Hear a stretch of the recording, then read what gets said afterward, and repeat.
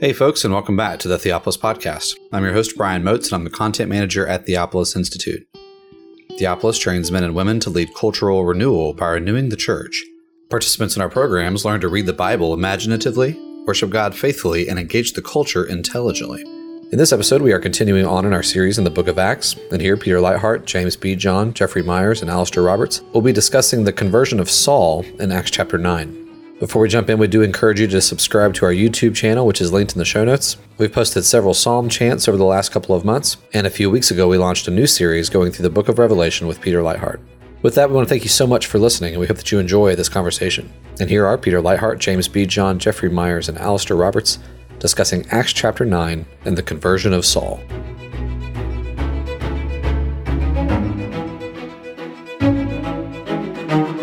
Welcome to the Theopolis Podcast. I'm Peter Leithart. I'm here today with Alistair Roberts, James B. John, and Jeff Myers. Brian Moats is in and out handling the recording, making sure that everything is going smoothly. We appreciate your listening, and we appreciate your interest in Theopolis and your support of Theopolis, many of you. We are in the middle of a mid-year fundraising campaign. The focus of the fundraising campaign is to raise extra money to help us complete our Psalter project. We have a preliminary form, a first edition of our liturgy and Psalter coming out in the next month or so. That includes about 40 psalms, Jim Jordan's translations of those psalms, mostly settings that Jim arranged for the psalms. And then the book also includes the liturgies that we use at our Theopolis Fellows program and all the classes that we have for Theopolis. And includes other material. Jeff Myers has a guide to liturgy. There's a discussion of psalm chanting from Paul Buckley, discussion of the Book of Psalms, the structure of the Book of Psalms from Jim Jordan. So all that will be available in the first edition. But what we want to do is release a complete Psalter, all 150 psalms, with fresh translations that follow the principles that Jim Jordan has been using over the years, trying to reflect the structure of the Hebrew text and the vocabulary of the Hebrew text as best we can. We want to sing God's words back to him. We believe that has a world-changing effect, and so we want to make this Psalter available. In order to do that, we're trying to raise $30,000 above and beyond our normal operating expenses that will enable us to pay the musicians and translators and others who will be contributing to this project. Please consider making a special donation to Theopolis during this month of July to help us raise that money. We thank you for your support, and thanks for considering a special donation. We're in the middle of a podcast series in the book of Acts, and we have covered the first 8 chapters. We looked at the transition from the Jerusalem-centered chapters 1 through 7, to the scattering of the disciples that begins to occur in chapter 8. And that's going to be a background theme of the next several chapters.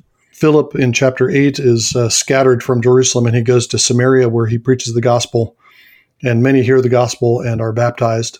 So now Samaritans are being brought into the church and being baptized into the church. The Samaritans also receive the Spirit when the apostles come and lay hands on them. In a couple of chapters, we'll see the story about Cornelius, and Cornelius is a Gentile who's going to receive the Spirit and along with his household. And so we have these various Pentecostal moments where the Spirit is coming not just on the Jews in Jerusalem and the disciples there, but is now coming on Samaritans. It's going to come on Gentiles. And the Spirit is bringing together these various peoples and nations and tongues into one body in the Son. Chapter 9 is a crucial moment in the story of Acts because it's the conversion of Saul. And it's a crucial moment because of Saul or Paul's centrality in the mission to the Gentiles. But it's also a crucial moment in the typology of the book. Jeff Myers has pointed out in his teaching on Acts that the book follows the basic priest, king, prophet sequence that structures much of the Bible and a lot of sections of the Bible. Acts follows a priest, king, prophet kind of sequence. And in the first chapters, we're in Jerusalem. The temple leaders, the temple authorities are the ones who are opposing the apostles. With the scattering of the disciples from Jerusalem, we have the beginning of a kingly phase of the early church. And right on cue, we have the appearance of a character named Saul. Saul, of course, is the name of the first king of Israel. This Saul in the book of Acts, like the Saul who was king, is from the tribe of Benjamin. This Saul, like the other Saul, is persecuting David, a king, a rival king. The original Saul was persecuting David, and Saul is persecuting Jesus, the son of David. So we're moving into this phase where Saul's going to be initiating this royal phase of the story of the book of Acts. And Jeff, I don't know if you want to add anything to that. You've been the one who's focused on that in your teaching on Acts in the past. No, I mean, I think you said it well. From Acts 8, Acts 12, we have a lot of royal themes. Even the podcast we just did on Philip and Simon are all about wisdom and who's going to be the wise counselor to the cultural rulers in Samaria. I'd add something to what you said, Peter, about the importance of this. Luke tells the story of Paul's conversion 3 times. Here in Acts 9, he narrates the events. In Acts 22, Paul tells his own story in Hebrew to the crowd of Jews that are gathered outside the temple. And then in Acts 26, Paul defends himself before Herod Agrippa in Caesarea. So the Holy Spirit wants us to hear and understand the story. And I think about this TV series about 15 years ago called Heroes, and one of the bylines was "Save the cheerleader, save the world." And here it's like, save this Pharisee and you save the world. And the truth is, it is Paul who brought us the world that we often so take for granted. It's because of Paul we eat the food we eat.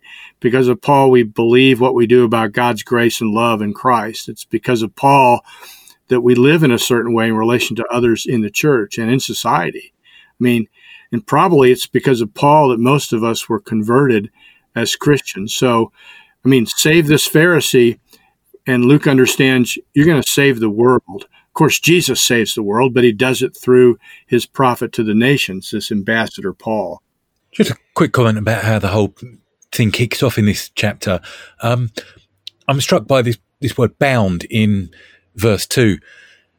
Paul, later in life, will have a very strong theology of God's sovereignty and the unstoppability of God's plans. And he'll write that on one occasion how he is bound in chains, but the word of God is not bound and is going out abroad. And I wonder if part of that knowledge and conviction he has relates to his pre-conversion experience.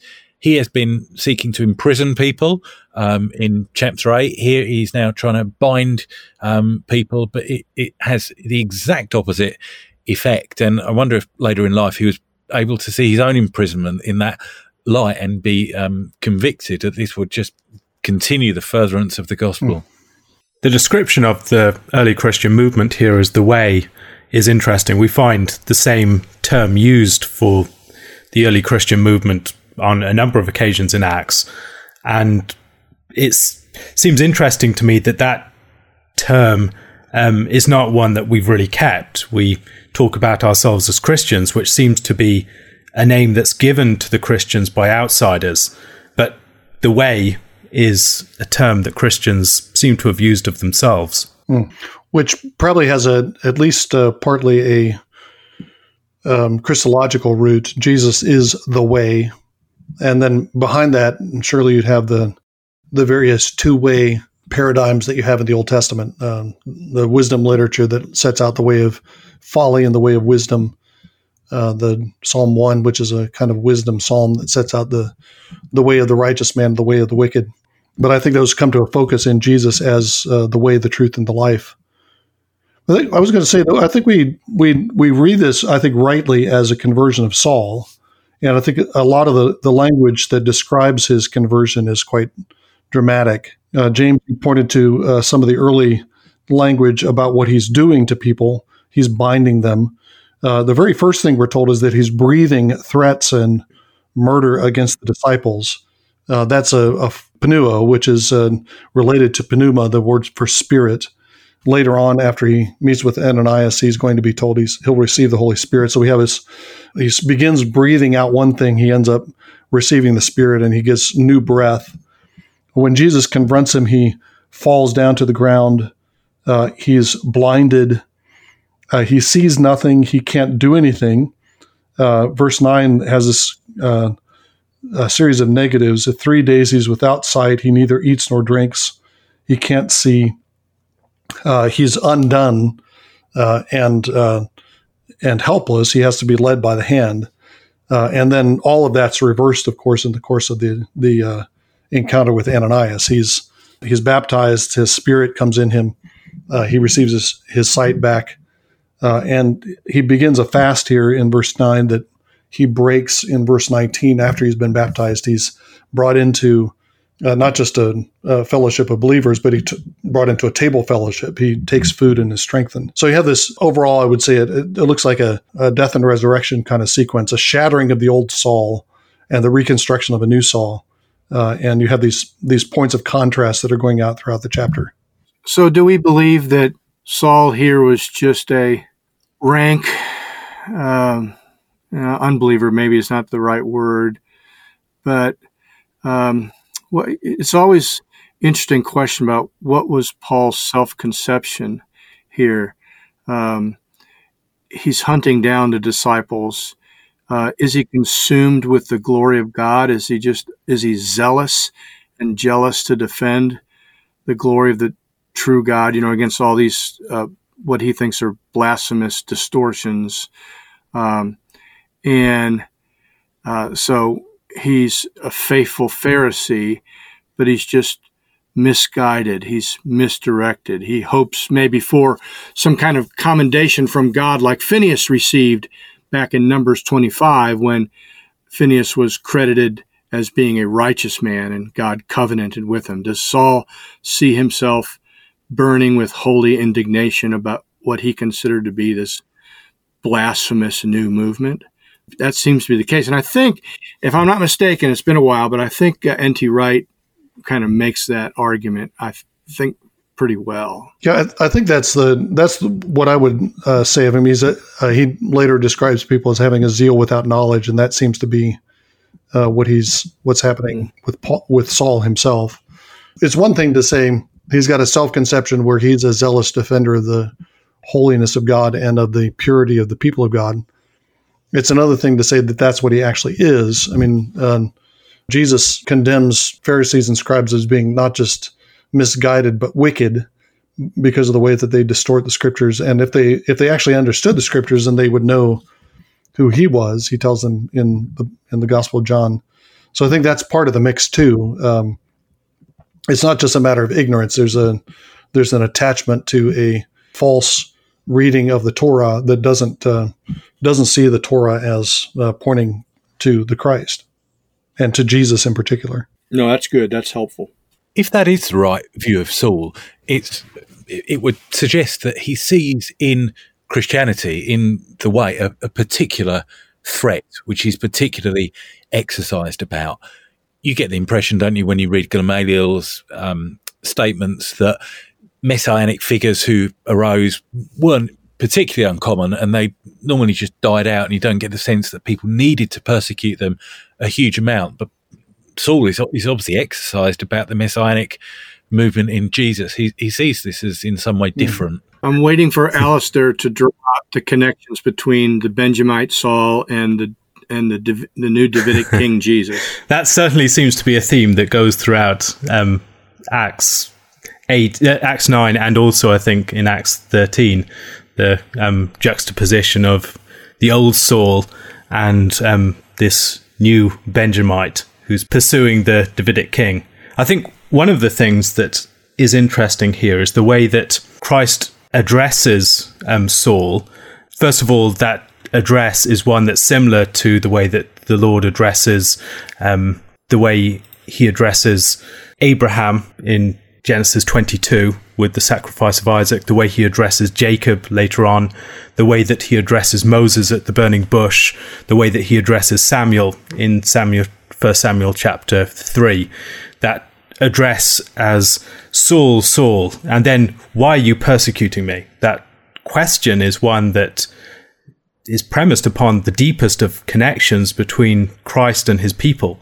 There is a theology of union with Christ that is implicit within this statement that, of course, Paul is the theologian of union with Christ, the one who explores that theme and unpacks its implications. But his exposure to this in its most raw form is at the very point of his conversion and call. It's the statement that in persecuting the church, he has been persecuting Christ. I think that's an excellent point. I'm interested in the way in which, that is a theology brought out in Paul's later letters, but then it's latent in the narrative of Acts as well. We've just looked so closely at the way in which the church are acting and living like Jesus. And so that union is, it's a theological truth, but it's lived out in the daily life and existence of the church too. And as Jeff cited N.T. Wright, Wright points this out as well, that by encountering Jesus, a living Jesus on the road, he knows who this is who's speaking to him. By encountering that Jesus, he suddenly realizes that everything he has been doing is his anti-evangelistic campaign has been wrong. He's been opposing the Messiah, the one whom the Lord has set up as Lord and Christ. And the living Jesus reorients everything about his outlook on the scriptures, is everything about his outlook on life, and also his mission. He's been carrying out this effort to suppress the church and to suppress the mission of the church. But once he encounters Jesus, he is commissioned to become an apostle. Now, I think this is both a conversion story and a commissioning story. And part of the commissioning, actually it's commissioning and conversion, both, I guess, is that Saul begins to do all kinds of things that Stephen and behind Stephen, Jesus did earlier. Ananias is told that Saul is going to have to suffer a great deal for the kingdom and for the sake of Jesus. Once Saul goes back out in public, he begins contending with the Jews, and the Jews try to kill him. Paul goes back to Jerusalem, goes to Jerusalem, and he encounters the Hellenistic Jews in verse 29, who are the very Jews who were opposing Stephen. Nobody can refute Paul. He's overcoming all their arguments, and they're plotting against him because they've been bested. Later, there's going to be the same charges brought against Paul as were brought against Stephen. So in his conversion, he's being remade into the likeness of the one whose martyrdom, whose death, whose murder he approved. And he's being remade into the likeness of Jesus, who is the model for Stephen's own ministry. Interesting. So much of the theology, the thought of the Apostle Paul can be traced back to the narrative here. And it seems as if Luke wants to call attention to some of these things so we see the connection. Alistair already mentioned the fact that for Paul, the church is the body of Christ and the bride of Christ, and persecuting the church is persecuting the Lord. But there's other things here too. Paul's emphasis on death and resurrection, for example, or even the death and resurrection in Romans 6 of baptism that's involved in baptism. Well, here, Saul is without food for 3 days. 3 days. He's blind for 3 days. He's in effect dead to the world for 3 days. He's got to die to his old self and rise again to a new life in Christ. And these are themes that Paul himself will come back to again and again. And you mentioned also, Peter, verse 16, where the Lord says to Ananias, I'm going to show Saul how much he has to suffer for my name. That's also a big theme in Paul. And you think about Colossians 1, where he rejoices in his sufferings for the sake of the church, to fill up in his flesh what is lacking in Christ's affliction for the sake of his body, that is the church. So you get this missional kind of posture of Saul, that he's suffering for the sake of the church, not, of course, to provide atonement or to provide, forgiveness of sins, but to fill out the maturity and the growth of the church, he's got to suffer. Now, there's more than that, but there's at least that here in this narrative, which is fascinating.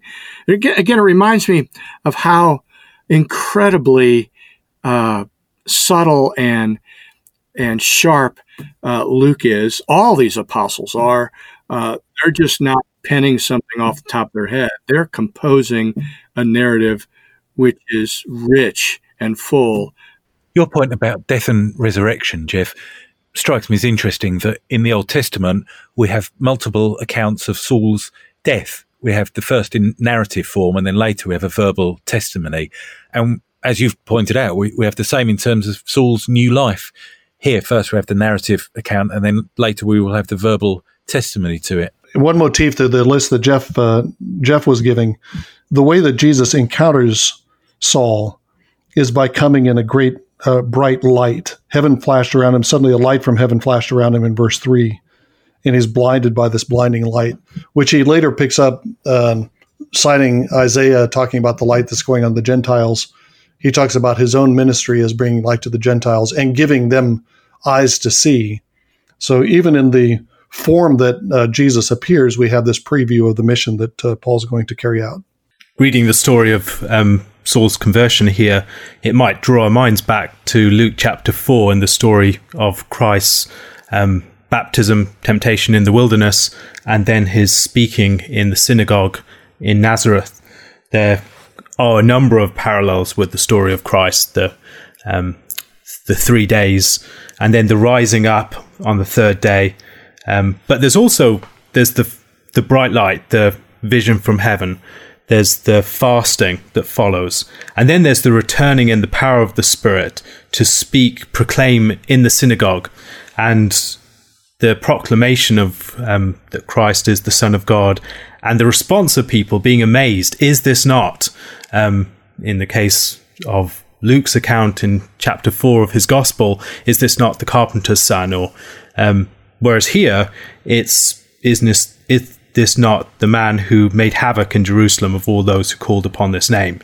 And then later on, this threat to his life and the way that he has to be let down through an opening in the wall, just as Christ is immediately threatened with being thrown over the high place and then walks through the midst of them. But that story also reminds us of the story of David who's let down through the window, or the spies in Jericho. But that reminder of David's story, I think, picks up a point that Jeff mentioned earlier. The connection between Saul and the Old Testament counterpart, King Saul, is here in some sense reversed as Saul starts to take on the characteristics of David and the new David, David's greater son. There's another remarkable thing here, and that is, even though Saul has a direct revelation from Jesus himself, he has to enter the kingdom of God in the same way that every other disciple does. He's got to be baptized by another disciple. So there is this man, Ananias. And Saul has to hear and receive even his prophetic mandate from a member of the local body of believers in Damascus. And this is, I think there's obviously something here that's transferable. This is the way Jesus leads and guides and communicates with us. And even Saul has to humbly accept it.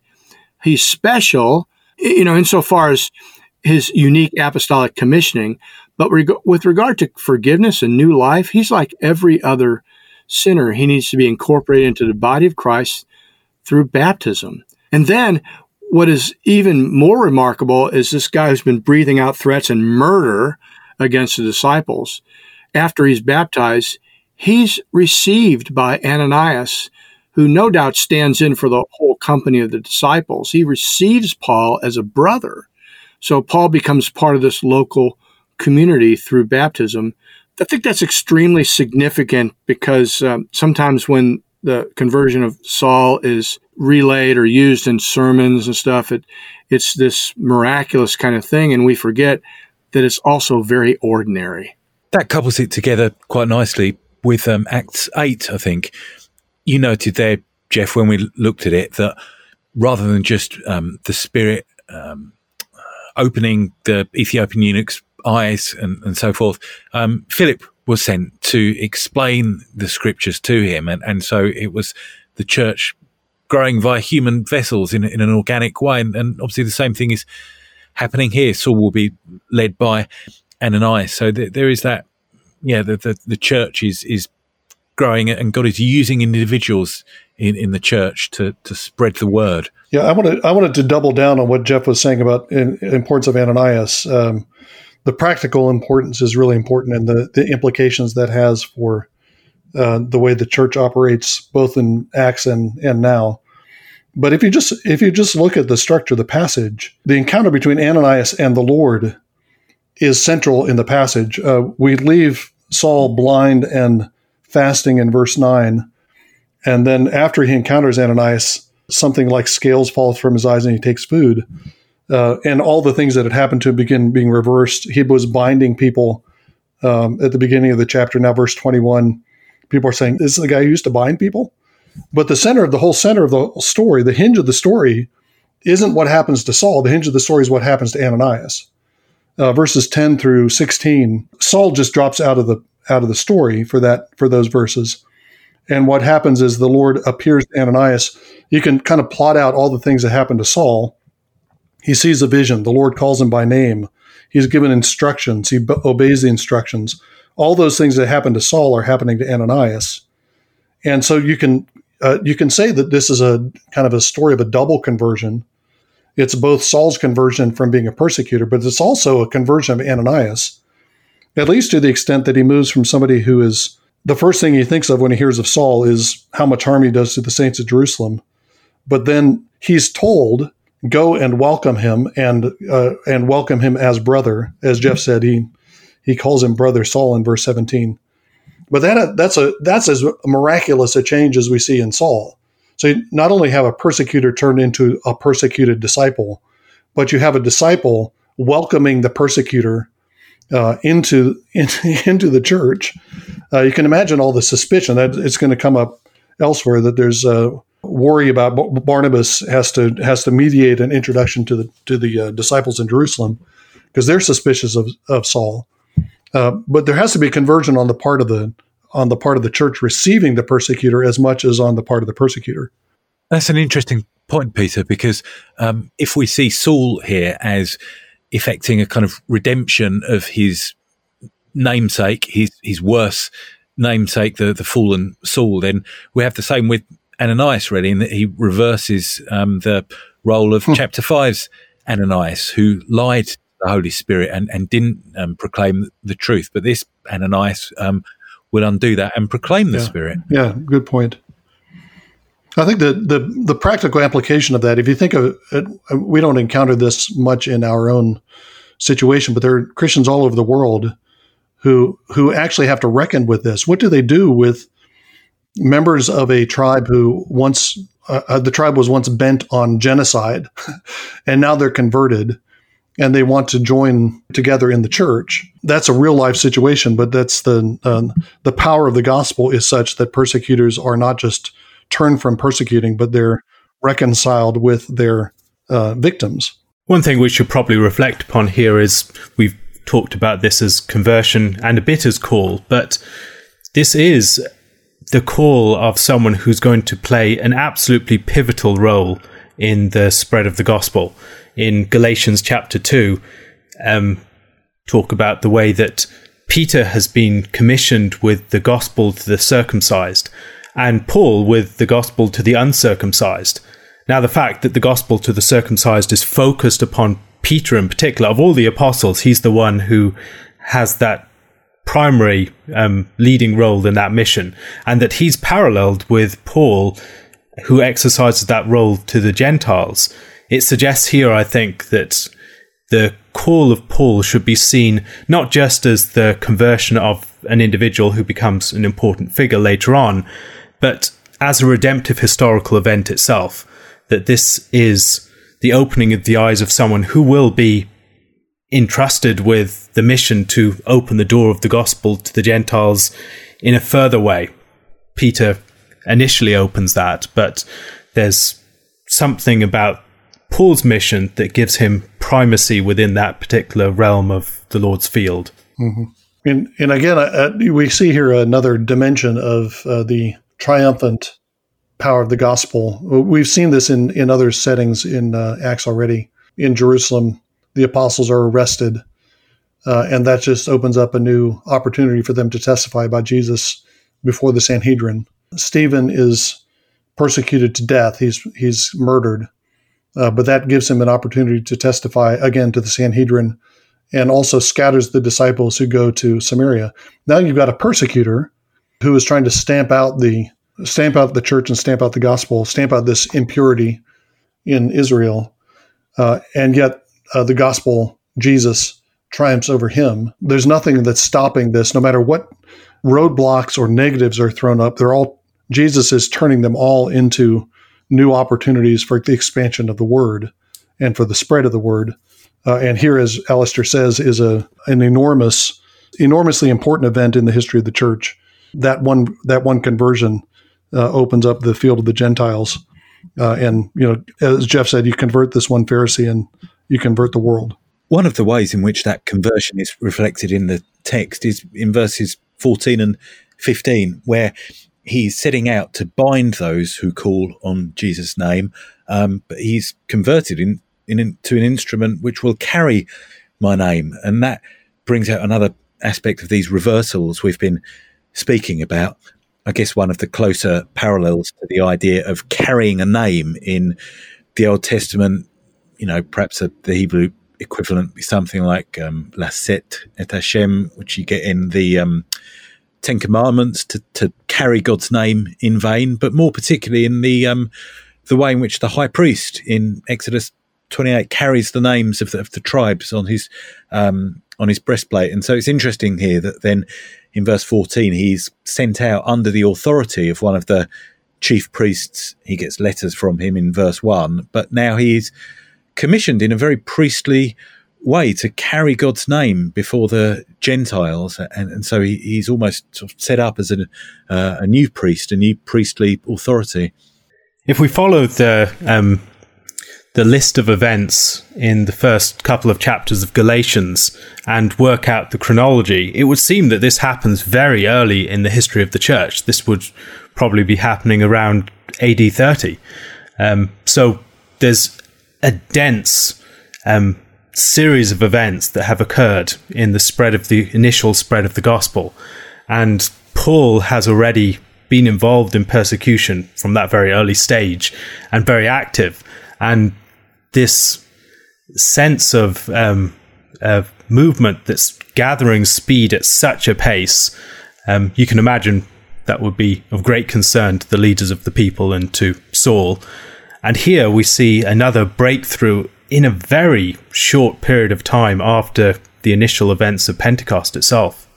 And not only that, Alistair, but it's so early on in the life of the church where the Jews, the unbelieving Jews, the leaders, become assassins. I mean, this is mentioned 3 times, I think, in this chapter, that the Jews are trying to kill Saul, and Saul is trying to murder the disciples.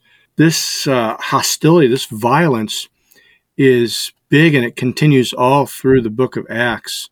And it's really surprising. I guess it's not surprising since they killed Jesus, but it's sometimes we miss the fact that how violent and hostile the Jews are to the early church right from the beginning. It does remind me, as you've pointed out earlier, the connection between Saul and his namesake. There are very similar episodes in the story of Saul and his pursuit of David, and particularly the 2 occasions where David confronts him, and Saul is in a sort of blindness in both situations. In the first case, the blindness of the cave, and then in the blindness of sleep. And then there's this particular encounter where you read, Saul recognized David's voice and said, "Is this your voice, my son David?" And David said, "It is my voice, my lord, O king." And he said, "Why does my lord pursue after his servant?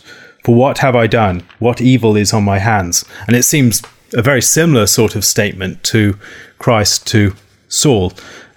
Why do you persecute me? It's even a very similar verb, just with a prefix to it in Greek translations of the Old Testament. Just a final point. I mean, it's not the most obvious point to draw forth from the chapter, but it just strikes me that while, as Alistair has pointed out, the church is going through extraordinary things at the moment, and there are these remarkable events happening, there is mixed in with it just the normal human emotions and so forth.